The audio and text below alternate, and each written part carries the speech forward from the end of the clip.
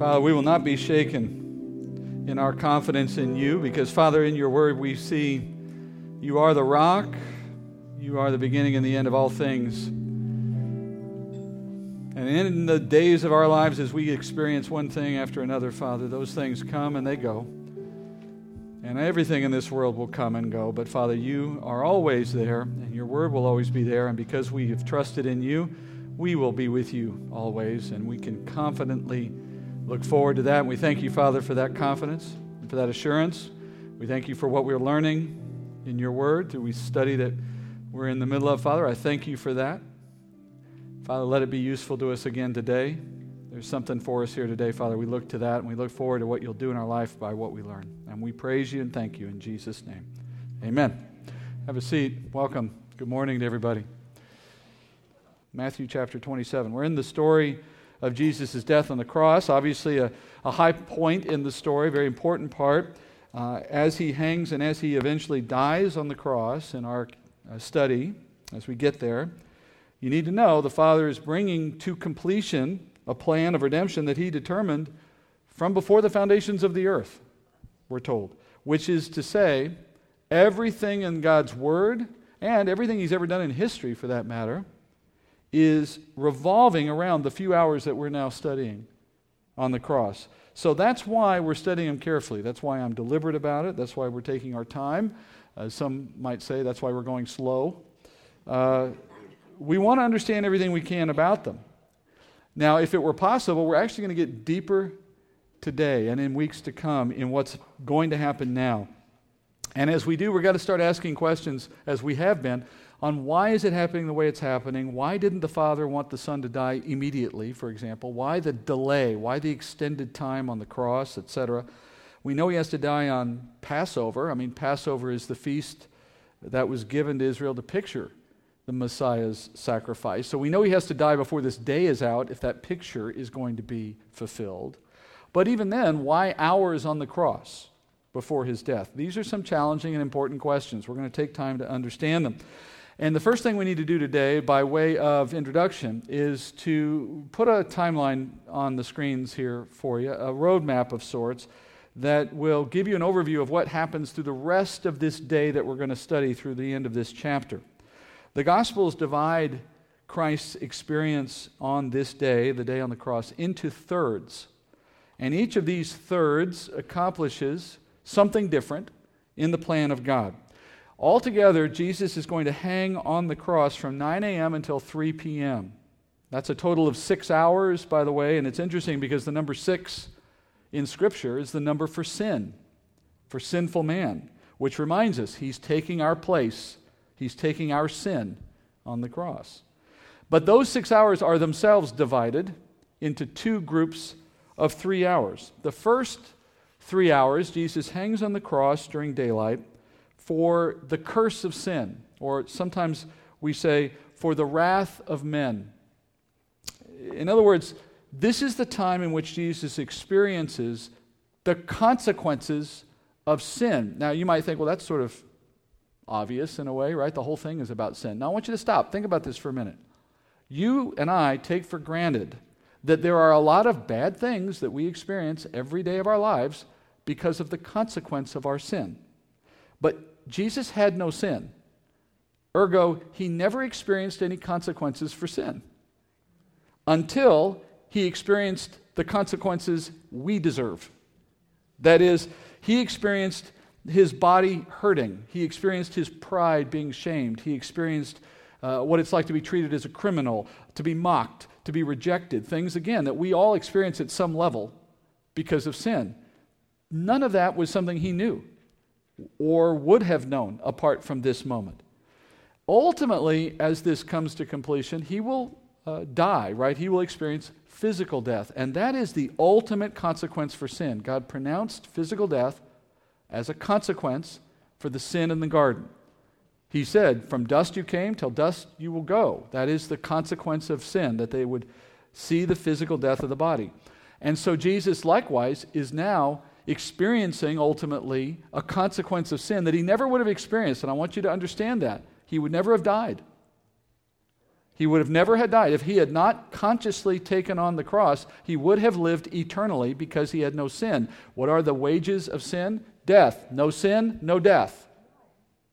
Jesus is dying as a consequence of sin that was not his own. Now, that's the first 3 hours. He is experiencing in those 3 hours the consequences of sin, the wrath of men, which is the sin that brings wrath upon us in our daily walk. But of course, that's not the ultimate penalty of sin, is it? Sin's penalty doesn't stop when our body dies. If we don't know Jesus, we go to a new level of suffering, a new level of consequence. And Jesus took that as well. In the second 3 hours that start at noon, the world is plunged, the Bible tells us, into complete darkness. We'll learn more of this when we get there. And during this, and not just Jerusalem, by the way, the entire planet was in utter darkness for 3 hours, completely unexplainable by natural means. And in that period of time, the Bible tells us Jesus experienced the second death, as the Bible calls it. That is, he experienced separation from the love of God. He experienced the spiritual death that comes upon someone after their body dies as a result of sin. Or, to put it simply, he experienced the wrath of God. Jesus took our place in that judgment, just as he did in the earlier one, in the wrath of men. He experienced separation from the Father for the first time in all eternity for 3 hours on the cross. We'll study that when we get there. Finally, at 3 p.m., Jesus dies, and his body is prepared for burial while his spirit descends, Paul tells us, into the inner parts of the earth, leaving that body behind lifeless to be buried in a tomb. Now, from 3 till 6, his body's being prepared. They had to get him in the tomb before sundown because at sundown a Sabbath began, and they couldn't do that work after Sabbath began, so they wanted to rush him into the tomb so he didn't hang on that cross through a Sabbath period. As you know, 3 days later, his spirit returns from the inner parts of the earth, reunited with his body, resurrection, and so on. We'll get all of that out as we get there. Those are all the consequences that humanity has coming for sin. The physical death of the body, the ultimate eternal death that we would suffer without Christ. And Jesus suffered all of those in our place. Not for his own sin, but of course for our sin. Paul says in 2 Corinthians 5:21, the Father made Jesus, who knew no sin, to be sin on our behalf so that we might become the righteousness of God in him. Before we move back to the text for today, I want to just note something that maybe you picked up as we went through that little summary together. Did you notice in human experience, in our experience, we experience physical death first, and then we experience that eternal death if we don't know Jesus, right? But did you notice in the way he takes our place, Jesus suffered those in reverse order. He suffers the spiritual death of separation from the Father from 3 until 6 p.m. Then he suffers the physical death after that. And if you're wondering, well, why does Jesus experience it in a reverse order from the way we do? I will explain that in a future week. So come back. But it is significant. Meanwhile, we return to where we were last week. That's verse 37. And in chapter 27, verse 37, we're going to pick up there. Now, as I mentioned here before, Matthew is very parsimonious in how he does his description. He's very concise. He gives you one verse for a major moment and one verse for another major moment. So we stop at each of these. We're literally going verse by verse for now. And each one of these needs to be unpacked. So the next verse is verse 37. And it says, and above his head they put up the charge against him, which read, this is Jesus, the King of the Jews. I'm stopping here because I want to give you a little historical background on what this is about. Romans customarily would put a sign on the cross for each condemned man, which described their crime for anyone who was passing by to read. And of course, the whole point of a crucifixion was to be a deterrent to crime. I mean, when you saw how horrible it was, you were supposed to think, I don't want to ever end up there. And so they would put the crime on a board, a placard, so that the person who was dying, you'd see what they were guilty of, and you'd think, oh, I never want to do that. That's the whole idea. Matthew says they put this sign above Jesus' head. That's an interesting detail, because it would be the one clue we have to tell us the type of cross that Jesus was crucified on. On the 4 types of crosses that Romans would use interchangeably, only one of them had wood above the head of the individual where they could then put this kind of sign. And it's the one we commonly talk about today, the lowercase t, And that's why we then assume that's what he was on. The other styles are an uppercase T, there's nothing above your head. There's a X, there's nothing above your head. And there's actually one where there was just a single pole and the person would be above that. There's nothing above his head. So this would indicate then the lowercase T style cross for what it's worth. In the one that was put above his head, Pilate records his crime in a way that he knew the Jewish leaders would hate. And he does this to provoke them because he doesn't like them either. So he writes, Jesus is King of the Jews. They wanted him to say, no, he claimed to be King of the Jews. And Pilate consciously wrote, no, he is King of the Jews. He wrote it in Greek, Latin, and Hebrew because that would cover all the bases for anyone who could read in that day. Now, if you look at the various gospel accounts, they all record that inscription a little differently. Remember what you do when you see differences between the gospels? You add them all up so that it's one picture that each man took a piece out of. And when you add them all up, you end up with this inscription. This is Jesus of Nazareth, the King of the Jews. That's what was written above Jesus. And predictably, all the religious leaders got in a huff about it. They complained, and Pilate ignored them. What Pilate did in that day was write the truth. And the truth is important because it says Jesus was not dying for any crime. He was dying for who he was. He was dying because he was King of the Jews, and he had to. That was the plan. Now, as you imagine this scene, I don't want you to imagine Jesus high off the ground. This is another opportunity to dispel a misconception. Based on what we see in movies or pictures or whatever, the impression we have is that this is a 25-foot cross, and Jesus is way up in the sky, right? Look, the Romans knew there was no advantage in lifting up a condemned man any higher than you needed to get his feet off the ground. It's just high enough to kill him. So his feet were probably nailed to the cross just a little bit above ground level. And because his knees are bent, his head's not even that high either. Maybe 6 feet off the ground.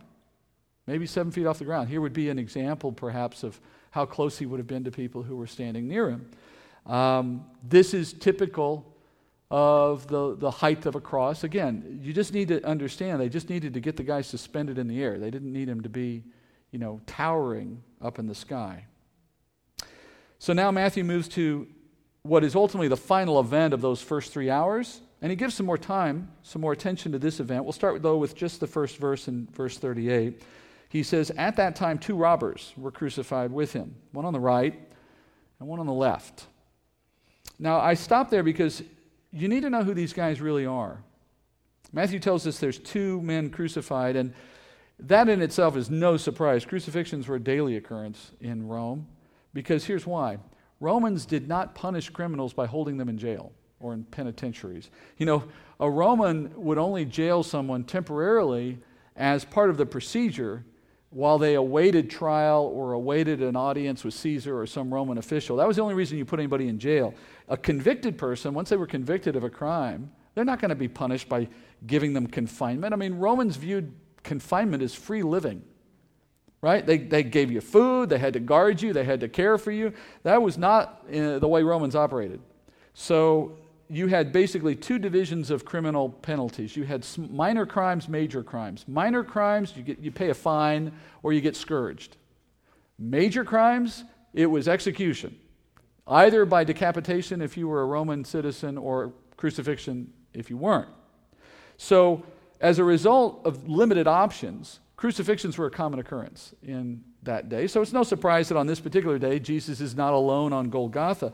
But the thing we need to clarify is, when Matthew says these guys were robbers, here's the problem with that. Robbery was not a capital crime in Rome. You didn't go to death for robbery. You got scourged usually. Or if it was minor petty theft, you might pay a fine. So if these men were just thieves, they would not be on the cross this day. And the answer for why they're there is the Greek word used, that's translated here, robbery, is sometimes used euphemistically in that day to describe an insurgent, like they're stealing power. They're a coup, right? And in fact, Josephus, who was an ancient Jewish historian of the time, when he wrote about men who were trying to overthrow Rome, he uses this very same word to describe them. So we know that in that time, historically, this word could be used to describe thievery, yes, but also trying to steal power, as in an insurgent. And guess what? Rebellion against Roman authority, that was a capital crime. That did get you killed. So what we're learning is these 2 guys that were on either side of Jesus, they are probably associates of Barabbas. Remember, Barabbas was going to be killed this same day for this same crime. We've been told already he was an insurgent. He was in rebellion to Roman rule. These three guys were probably all together in that rebellion, but for the fact of Jesus showing up that day, Barabbas would have been there with him. So one son of the Father was replaced by the other son of the Father. So that means you have this very interesting collection on Golgotha that day. You have, on either side of the king of the Jews, who came offering a kingdom to Israel, you have two men who came in force to establish a kingdom for Israel. I mean, Jesus came offering a kingdom of God that you obtain by faith in Messiah, but they came thinking they could install their own version of that kingdom and throw Rome out of power. They're thieves in that sense, robbers, trying to take something that can only be obtained through Messiah. And as such, their presence is a fulfillment of Isaiah chapter 53, verse 12, when it's told that the Messiah, when he dies, would be numbered with transgressors in his death. He's numbered. He's one of three transgressors on this day, although he himself is not actually one. And it's meaningful that these men are arranged by God's sovereignty to be present with Jesus on this day. There is a huge significance to their presence. And to get there and understanding why takes a few minutes. And it starts with the next passage. Matthew, before he gets back to talking about these men, he sets the scene for you. What was going on around them as they're all three hanging there together? Verse 39. And those passing by were hurling abuse at him, wagging their heads and saying, "You who are going to destroy the temple and rebuild it in 3 days, save yourself. If you are the Son of God, come down from the cross." In the same way, the chief priests also, along with the scribes and elders, were mocking him and saying, "He saved others, he cannot save himself. He is the King of Israel. Well, let him now come down from that cross and we will believe in it. He trusts in God. Let God rescue him now, if he delights in him, for he said, 'I am the Son of God.'" So the Romans put Golgotha, the location of this event, they put it in a very strategic place. Remember? Right outside the city gate. We looked at that in an earlier week. If you had walked outside the city gate on that side of the city wall, Golgotha is probably, from here to the wall in this room. It's really close. The whole idea is that it was in full view of travelers who were going in and out of the city on that path. That's the whole point. It's a deterrent, right? They want people to see it.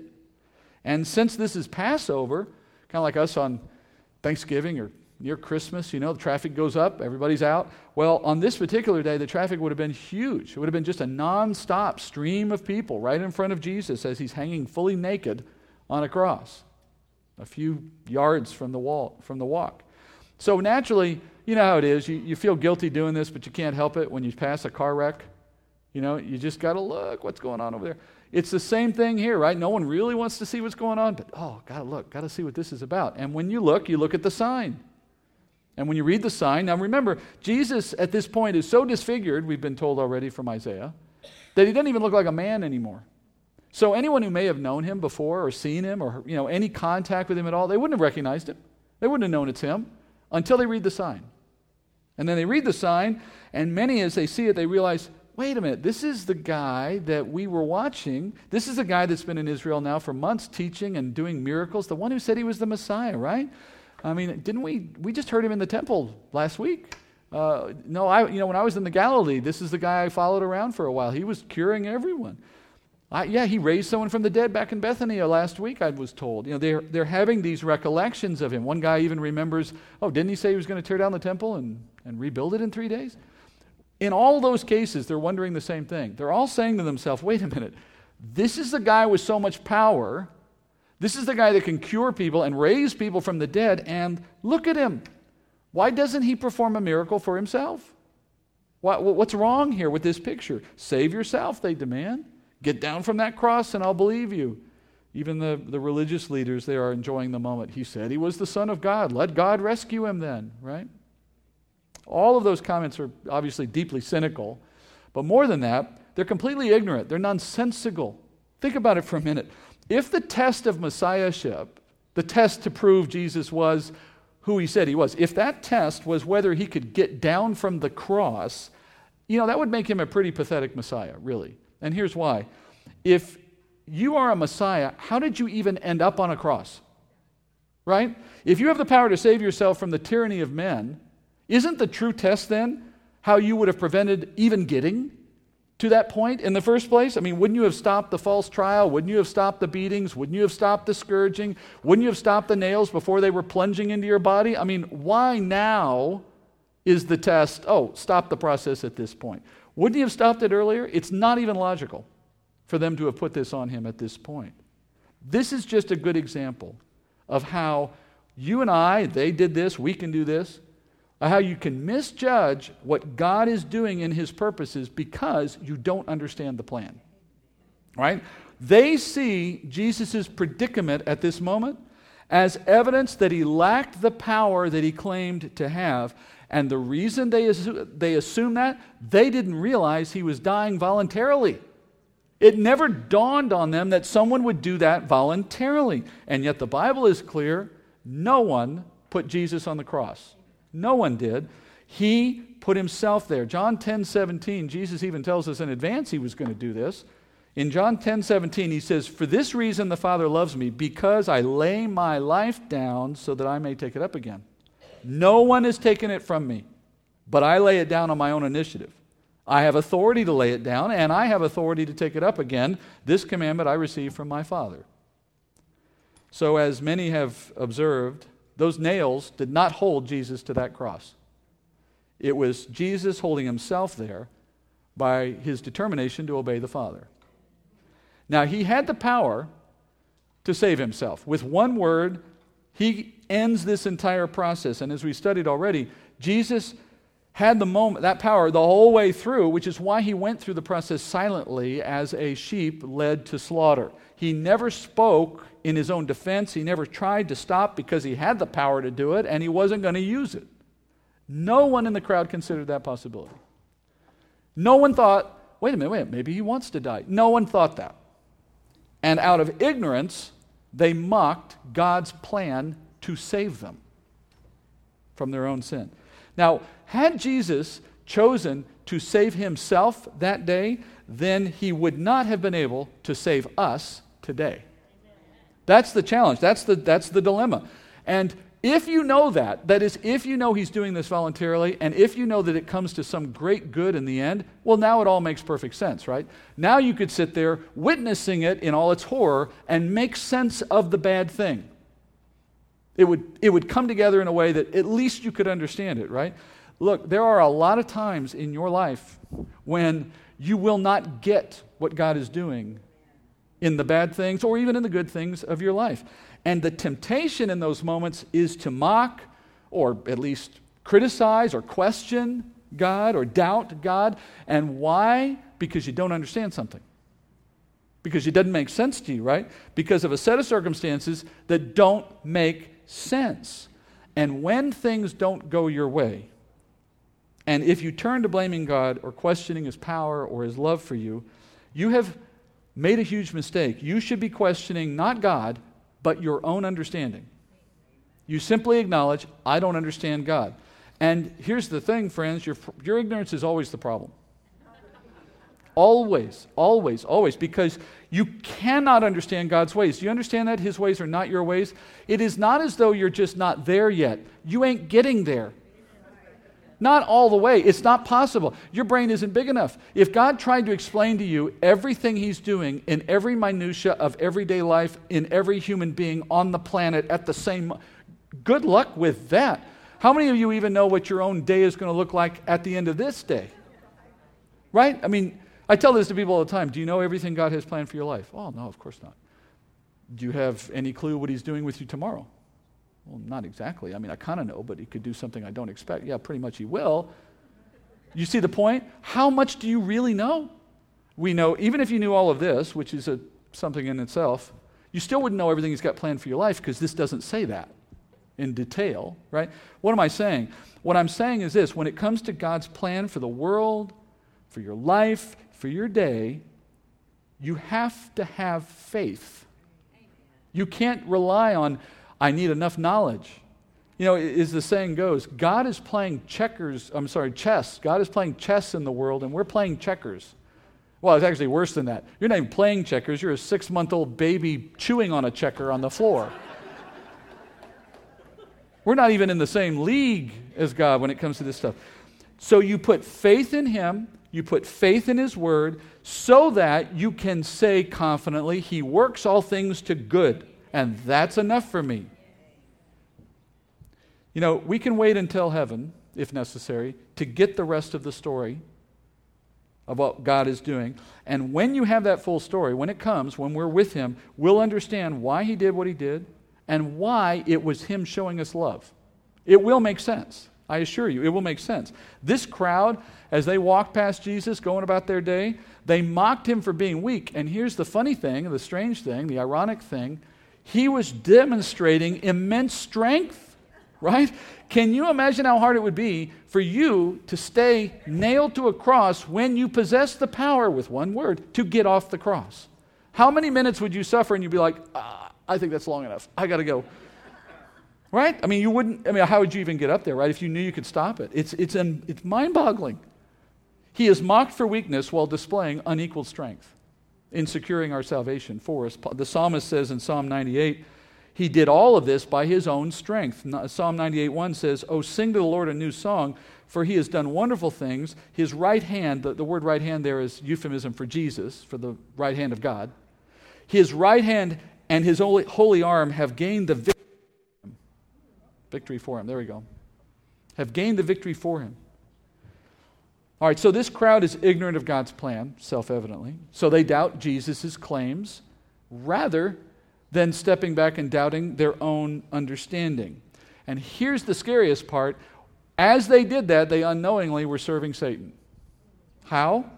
Well, first of all, you know Satan is always working to undermine God's plan, and that's especially true in the plan of redemption. Anything he can do to undermine God's plan, to undo the sin that He brought into the world, he's trying to stop that.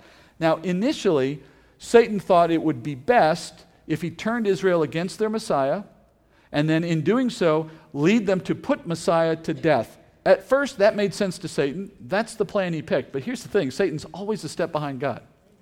He's never in league with God. He's always catching up to God. So as he stands there, flies there, sits there, I don't know what he was doing, as he watches Jesus on the cross, he had to realize Jesus has the power to get off the cross, and He's not using it. And he's starting to think about that, and he's saying to himself, He's dying willingly. And he starts to wonder, did I overplay my hand? And now he realizes, wait a minute, this death is part of God's plan. We don't want God's plan. I don't know how He's working this thing out, but it can't be good. I got to stop this. And so he starts tempting the crowd. He gets the crowd to start calling for Jesus to get down from the cross. And Jesus now, much like He was in the wilderness, he's tempted by Satan's invitation to take the easy way out. And Satan's doing everything he can at this point to get him to give up the plan. If Satan had succeeded, it would have ruined the plan of redemption, and that would have been a disaster. So the crowd assumes Jesus is wrong. In the process, they play into the devil's hand and potentially undo their own salvation. Obviously not. God didn't let it happen. But look, that's what happens when you fall into despair or doubt in the midst of a trial. When you start second-guessing God or accusing God or wondering where He is, etc., you're not only putting you're putting yourself in a position of unnecessary worry, but here's the other thing. You're doing the devil's bidding, right? You're taking his bait. You're responding to his temptation that you would doubt God. And I think usually it leads you to respond to your trial in the wrong way. What God intended it to accomplish in your life, you'll take it in the wrong direction. Look, here's a simple tip. You want to avoid being sucked in by the enemy to do these sorts of things? Here's a simple tip. God's never wrong. Right? I mean, it's pretty simple, right? God is never wrong. Never assume He is wrong. Never assume His word is wrong. Never assume He is wrong. Here's what you should assume. You're wrong. That is to say, you don't understand something. You don't see the big picture yet. Right? If you read something in the Bible that doesn't make sense to you, do not assume the Bible has error. Assume your understanding is lacking. If you're calling out to God and you're not hearing God, don't assume He's not speaking. Assume you're not listening. Right? If you suffer the consequences of your own sin, recognize that it's you that made the mistake, not God. Right? When you don't understand God, just don't blame God. It's never Him. It's always you. It's always us, right? There's something lacking. But here's the encouragement. There is a day coming when you will know the truth. That is, you will know it all. You'll have the full story. That's promised to us. Paul says in 1 Corinthians 13, we know in part and we prophesy in part, but when the perfect comes, the partial will be done away. When I was a child, I used to speak like a child, think like a child, reason like a child. When I became a man, I did away with childish things. For now, we see in a mirror dimly, but then face to face. Now I know in part, but then I will know him fully, even as I am fully known. That is a promise to every believer. He's speaking about the difference in how we know God now and how we'll know him when we're with him. When you get to that day, here's your encouragement, the little bit you get from me once in a while. When you get to that day, you will know all things. That is, you will appreciate all that God was doing in your life. You'll have eternity to reflect on that. And you know what you're going to be doing as you look at the plan in its fullness? You're going to be praising him for it. I assure you, the Bible says so. Do you understand that you could do that now? When you get to that future moment, let's get there without regret. Won't it be better if when you get there, you won't also be looking back on all the days in which you mocked, criticized, doubted, or whatever God in your ignorance, when now you see it fully and you can praise him for it? Instead, why don't we praise him now in our ignorance, counting all trials as joy, as James says, because we know one day we will. There's no doubt the difference between now and then is we'll just understand why it should have been counted as joy. But you don't have to doubt him in the meantime. I am sure that these spectators, whoever they were, when they had their chance to look back on this moment from wherever they spend eternity, they are going to regret that they mocked the Lord who was dying to save them. And you know what's even more incredible about that moment? The two guys on either side of him, they're doing the same thing. Look, verse 44. The robbers who had been crucified with him were also insulting him with the same words. This is unbelievable. Remember what we studied last week about the effect of being on the cross? You can't even breathe. So when you do want a breath, it's this Herculean, painful effort to lift yourself up off of those nails just long enough to catch a breath and then let go again. It's just horrendous, right? You need a breath to speak. So after the effort to get a breath, what are you going to say? You think you might be careful with your last words before you're about to... These guys are making effort to speak things in mocking of their fellow sufferer. Their lives are eventually... They're for all intents and purposes, they're dead. Right? They are dead. They know they're not going to be rescued. In fact, death is only a matter of time. And in that way, crucifixion is a rather unique form of execution. In this sense, in every other kind I can think of, once the process starts, whatever that process is, it usually ends very quickly. And as a result, the person has no time to reflect on their destiny at the moment that it starts. It's kind of over, right? Even if you look at someone today who sits on death row waiting to be executed, they still have hope of rescue, right? They're not completely convinced they're dead yet. But once you were nailed to a cross, you were dead. The end was not in doubt. It was slow. It was painful, but you were dead. And under those circumstances, and it's the only kind of execution that I can think of in which the process leaves you fully conscious all the way through, right? So it's this unique set of circumstances in which you would think you might choose your final thoughts and words carefully. You might be thinking differently about yourself in that moment because you're about to face your Maker. There's a period of time there. But these guys, under those circumstances, they show no fear of God. You don't even have to believe Jesus is God to know that you shouldn't be unkind to someone else. You're about to go see your Maker. They are mocking a fellow condemned man. Now, Matthew leaves the story of these two guys there and no further. And the reason he does that is that he's trying to show you a fulfillment of some scripture here. Isaiah 53 and Psalm 22 both tell us that the Messiah dies utterly alone and without anyone on his side. And what Matthew's trying to show you here is how utterly alone Jesus was. He is so utterly alone, even fellow condemned prisoners who have nothing to gain and nothing against, they're willing to mock him too.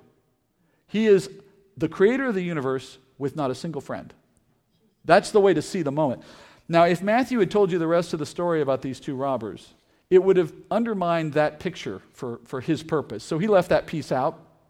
The other writers give us the rest. So what you learn when you read the other writers, particularly Luke, is that Jesus started alone, yes, but he turned one of his enemies into a friend. When you hear the story, it's really quite remarkable. There's a moment where One of these thieves stops rebuking Jesus and starts looking to him as Lord. Luke 23:40, it's 3 verses. Listen to this. But one of the thieves answered and rebuked his fellow thief, saying, "Do you not even fear God, since you are under the same sentence of condemnation? And we indeed are suffering justly, for we are receiving what we deserve for our deeds. But this man has done nothing wrong." And he was saying, he didn't do this, obviously. He was a little tied up at the moment. And he said, "Jesus, remember me when you come into your kingdom." All right, this is a short passage. I doubt many of you have, or I'm sure all of you know this. I doubt anyone here hasn't heard the story of the thieves and the one that believed and so on. But man, you've got to think about this carefully, because this is an incredibly important moment. In fact, this is the most dramatic deathbed confession ever. And I don't mean that with any irony. This thief was a dead man walking or hanging. And he is so close to death, yet still conscious, right, because of the manner of death. He's in his final hours. He makes a dramatic turn. In fact, it's so dramatic, it's almost unbelievable. Obviously a miracle of God. One moment he is mocking Christ, and the next moment he's acknowledging him by faith. And, I'm sure if you've studied this or even heard of it, you know what Jesus says next to this man, right? Luke 23:43, he said, "Truly I say to you, today you shall be with me in paradise." Now, speaking in gasps, here again, Jesus can't talk very well either. He lifts himself up and he kind of gasps out this phrase, right? Today you're going to be with me in paradise, meaning you're going to be saved. You'll be happy to hear this, but I'm not Jesus. But if I was Jesus, you know what my first thought would have been with that very first breath? What happened to all the mocking you were just doing a minute ago? A little different now, isn't it? Not to make fun of it. I understand it's serious. But my point is, this is a remarkable thing. I want you to learn what you just learned, or understand what you just learned about Jesus. The moment someone comes to faith in Jesus, Jesus says nothing about our sin. There's no, what about yesterday? Hey, where were you an hour ago? No. He moves directly to receiving you. John 6:35, Jesus said, "I am the bread of life. Who comes to me will not hunger, and who believes in me will not thirst. All that the Father gives me will come to me, and the one who comes to me I will not certainly cast out. For I have come down from heaven not to do my own will, but the will of him who sent me." Jesus received this man without even a moment of hesitation, because he knew the man had a repentant heart. And that proved the Father's will. The Father, in a sense, spiritually speaking, sent this man to Jesus in this moment. And, as Jesus said, "All that the Father sends me, I will certainly not cast out a one." Jesus promised the man that on that very day, after both of them died, obviously, they would be in paradise together. Now, in case you're at all wondering what that term paradise means, we don't use that term very often ourselves when we talk about where we're going, but it is a biblical term for heaven. Paul uses the very same word when he describes heaven in 2 Corinthians chapter 12, and Jesus himself actually uses this same word again later when he writes the letters to the churches in Revelation. When he speaks to the church in Ephesus, he calls heaven paradise. So, in simple terms, paradise just means being in Jesus' presence, wherever he is, in a sinless state, without the worry and burden of sin or pain anymore, without death in our life anymore. That's what Jesus expressed would be true for this man the moment he died. And why? Look at what's happened. The little bit I read is all we have, because he expressed faith in Jesus in his final hour on the cross. And this moment is a perfect illustration of how every single human being is saved. Whether you're hanging on a cross or sitting on your bedroom couch or bedroom laying on your bed or sitting on your couch or in church or wherever it is that you might come to know Jesus, doesn't matter your circumstances, this is how it works in everyone's heart. And look at how it happened. First, repentance. Always starts there. The thief said he was suffering justly, he said. Turned to his own friend and said, "Hey, you might want to think twice about what you're saying. We're here for a good reason." And then he adds, "This man's done nothing wrong," which is effectively saying he is sinless. Now, that is true repentance. Don't misunderstand what repentance is. Repentance is not merely saying, "I know I have sin." There's not a person on earth, I guess, that I've never met anyway, who, if you press them hard enough, sooner or later they'll acknowledge, "Okay, I'm not perfect." Everyone knows they got sin. I mean, that's the least surprising thing anyone could come to agree with, right? Yeah, we all got sin. That's not repentance. Knowing you're a sinner is self-evident. The issue is knowing you lack the righteousness required to get into heaven. That, in other words, knowing that you're a sinner is not a surprise. Knowing you're not good enough, that's the news. You aren't good enough. You might think you're better than so-and-so. You might think you've done pretty well overall. Let me tell you, friend, you're not even close. The standard of heaven is perfection. That's what this thief understood. We're here because we deserve it. He's done nothing wrong. That's the difference. Perfect, sinful. You got to be perfect, not sinful. And how is anyone perfect? If we've all got sin, we're all in trouble, right? That's why Jesus is dying. He's taking the sin we have in his place, and because he lived a perfect life, he has a perfect life to give to us. By faith, we're given, if you want to call it that, or God assigns to us the perfection of Christ. Yeah, you're not perfect, but he is. You get his perfection, he took your sin. The great exchange, it's called. That's the gospel, right? This guy, in this moment, came to recognize, and we call it repentance, that he needed what Jesus had, and that his death was not for his own sake. That's implied, right? He's done nothing wrong. He's not dying for his own sake. His death then is a sacrifice for me, and I need it. He must have understood that somehow. So, with time running out, this guy's got a few hours left. He makes the smart call. He says, Jesus, remember me when you come into your kingdom. Now, when I tell someone how to be saved, and they say, what do I need to do to be saved? We typically don't say, here's the phrase, Jesus, remember me when you come into the kingdom. That's not our way. We have other words, right? Jesus, make me Lord, I'll make you Lord of my life, or, I give you my sins, and you take, whatever words we use, right? Jesus, I believe in you. Look, the words don't matter. Not fundamentally. It's what you believe you're saying it for, right? That's what matters. And some people make these really awkward confessions of faith. I've heard people stumble through things. You're like, man, if that's enough to save you, hallelujah, because I don't even know what you said, but that's fine. It's especially true when you get them in the baptismal, right? You do the pre-work. You say, look, do you know the gospel? Yes, we get it all worked out. Very eloquent. Get them in the water, and they're like, Jesus and me, and I'm here. And good enough, friend, dunk, because we know what you meant. Right? The thief placed his faith in that sacrifice and said to Jesus, have mercy on me. That's it.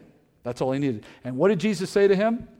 Those aren't the words I was expecting. Can we practice that another time, please? No. He said, I assure you, today you will be with me in paradise. Now, you would look at this and you'd say, well, okay, I see the pattern there. I get it, Steve, but how did he know all these things?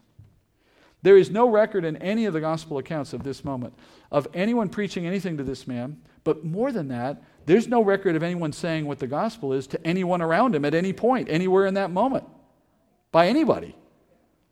How did he learn it without someone explaining it to him? You know what? He learned it the same way you did.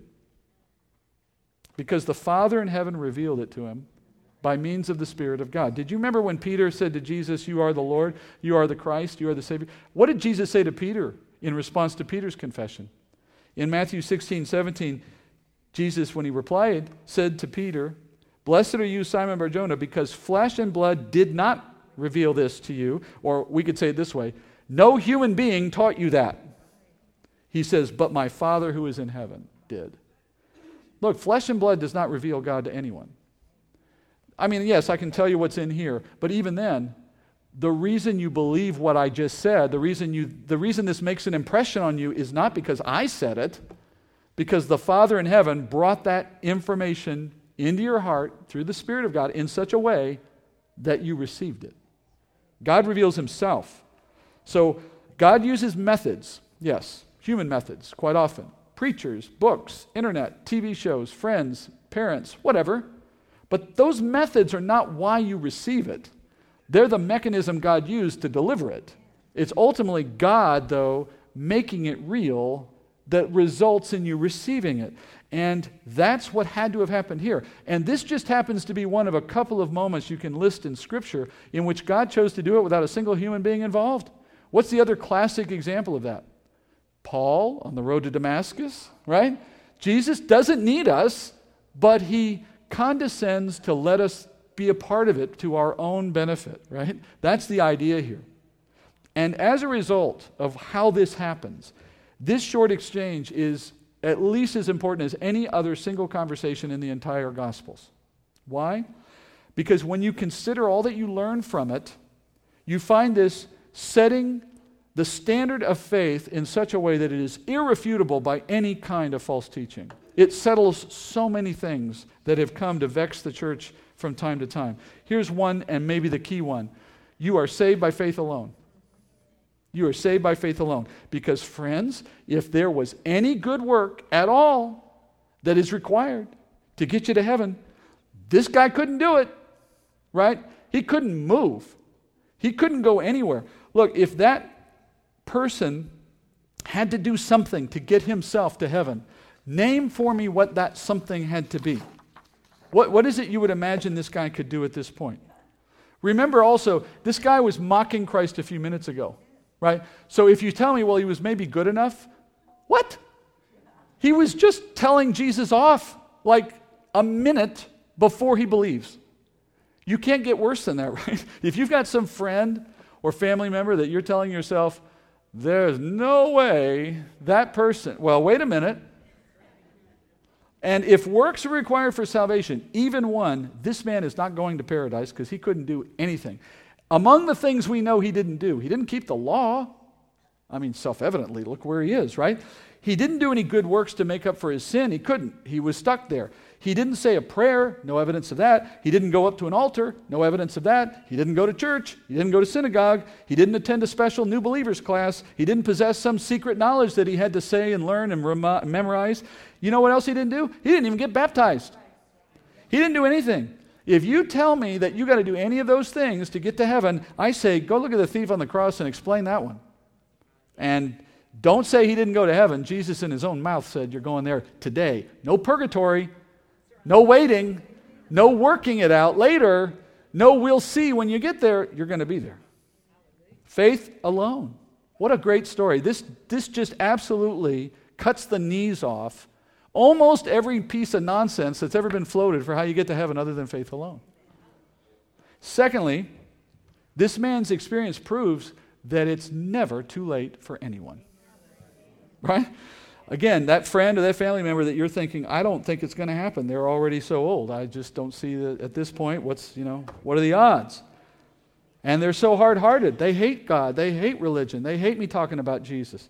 Look, I don't know your family member or your friend, but this man is about as hard-hearted as you can get. He's dying on a cross and he's still willing to mock God. I mean, look, if you're that close to the end and you know it and you're still willing to talk negatively about God, you have got the hardest heart I can possibly imagine. And he is, minutes from death and he professes faith. And what's more, he does it without anyone persuading him. That's the other piece of this, right? You think, I have tried so hard, I can't think of another thing to say. Stop trying.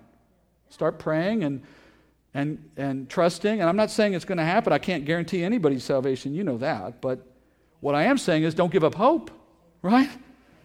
If you want to look at it this way, it's not as though no one persuaded this man. One did persuade him. The only one who can, right? The Father persuaded him. God brought faith to this man's heart, and no one's going to resist God. No, there is no power in the universe greater than God. If God wants to bring faith into your heart, nothing going to stop it.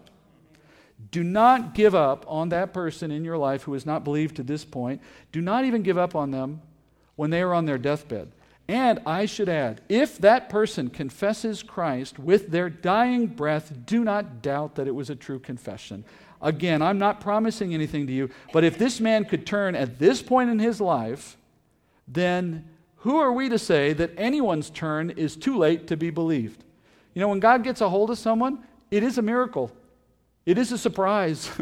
It isn't what you expect. This thief on the cross is our proof that it's never too late for God to reach somebody. And have you considered this? There's a reason why he wasn't saved earlier. Right? There's a reason why it had to be at the last minute. There's a reason why it was then and not earlier, and the same can be true for that person you're waiting on. And then one last lesson. The thief's experience reminds us, I think, of what we've been studying through most of this morning, and that is God can use the worst of circumstances to produce the greatest good. This man, think about his day. When he opened his day planner that morning, he looked at what he was facing in that day, and he's like, man, this is going to be a rough one. I got the worst experience in humanity about to happen here. I'm going to face crucifixion. I'm going to be dead by the end of the day. From his point of view, this is a day filled with terror and disaster and the end of all good and he knows, and hell to follow, probably. And yet, on that day, what he didn't know was in God's day planner, God the Father had decided to nail him a few feet from the Messiah. And he was so hard-hearted that God ensured he couldn't get away for a while, and he'd have to sit there and just take the whole thing in. Look, because of the terrible experience he had that day, it was painful. We can make fun a little of this, I guess, just to lighten it, but the reality is this guy suffered a lot in his body, but because his body suffered so much, his soul spends eternity with God in paradise. And I will tell you this, there's a day coming when we will meet this man, like we'll see all the saints. You're going to have a conversation with this guy, and I assure you that when you do, he is going to tell you, oh, it was so worth it. He's going to say, no, it was bad there for a while. It was pretty tough. It sucked for a while. But you know what?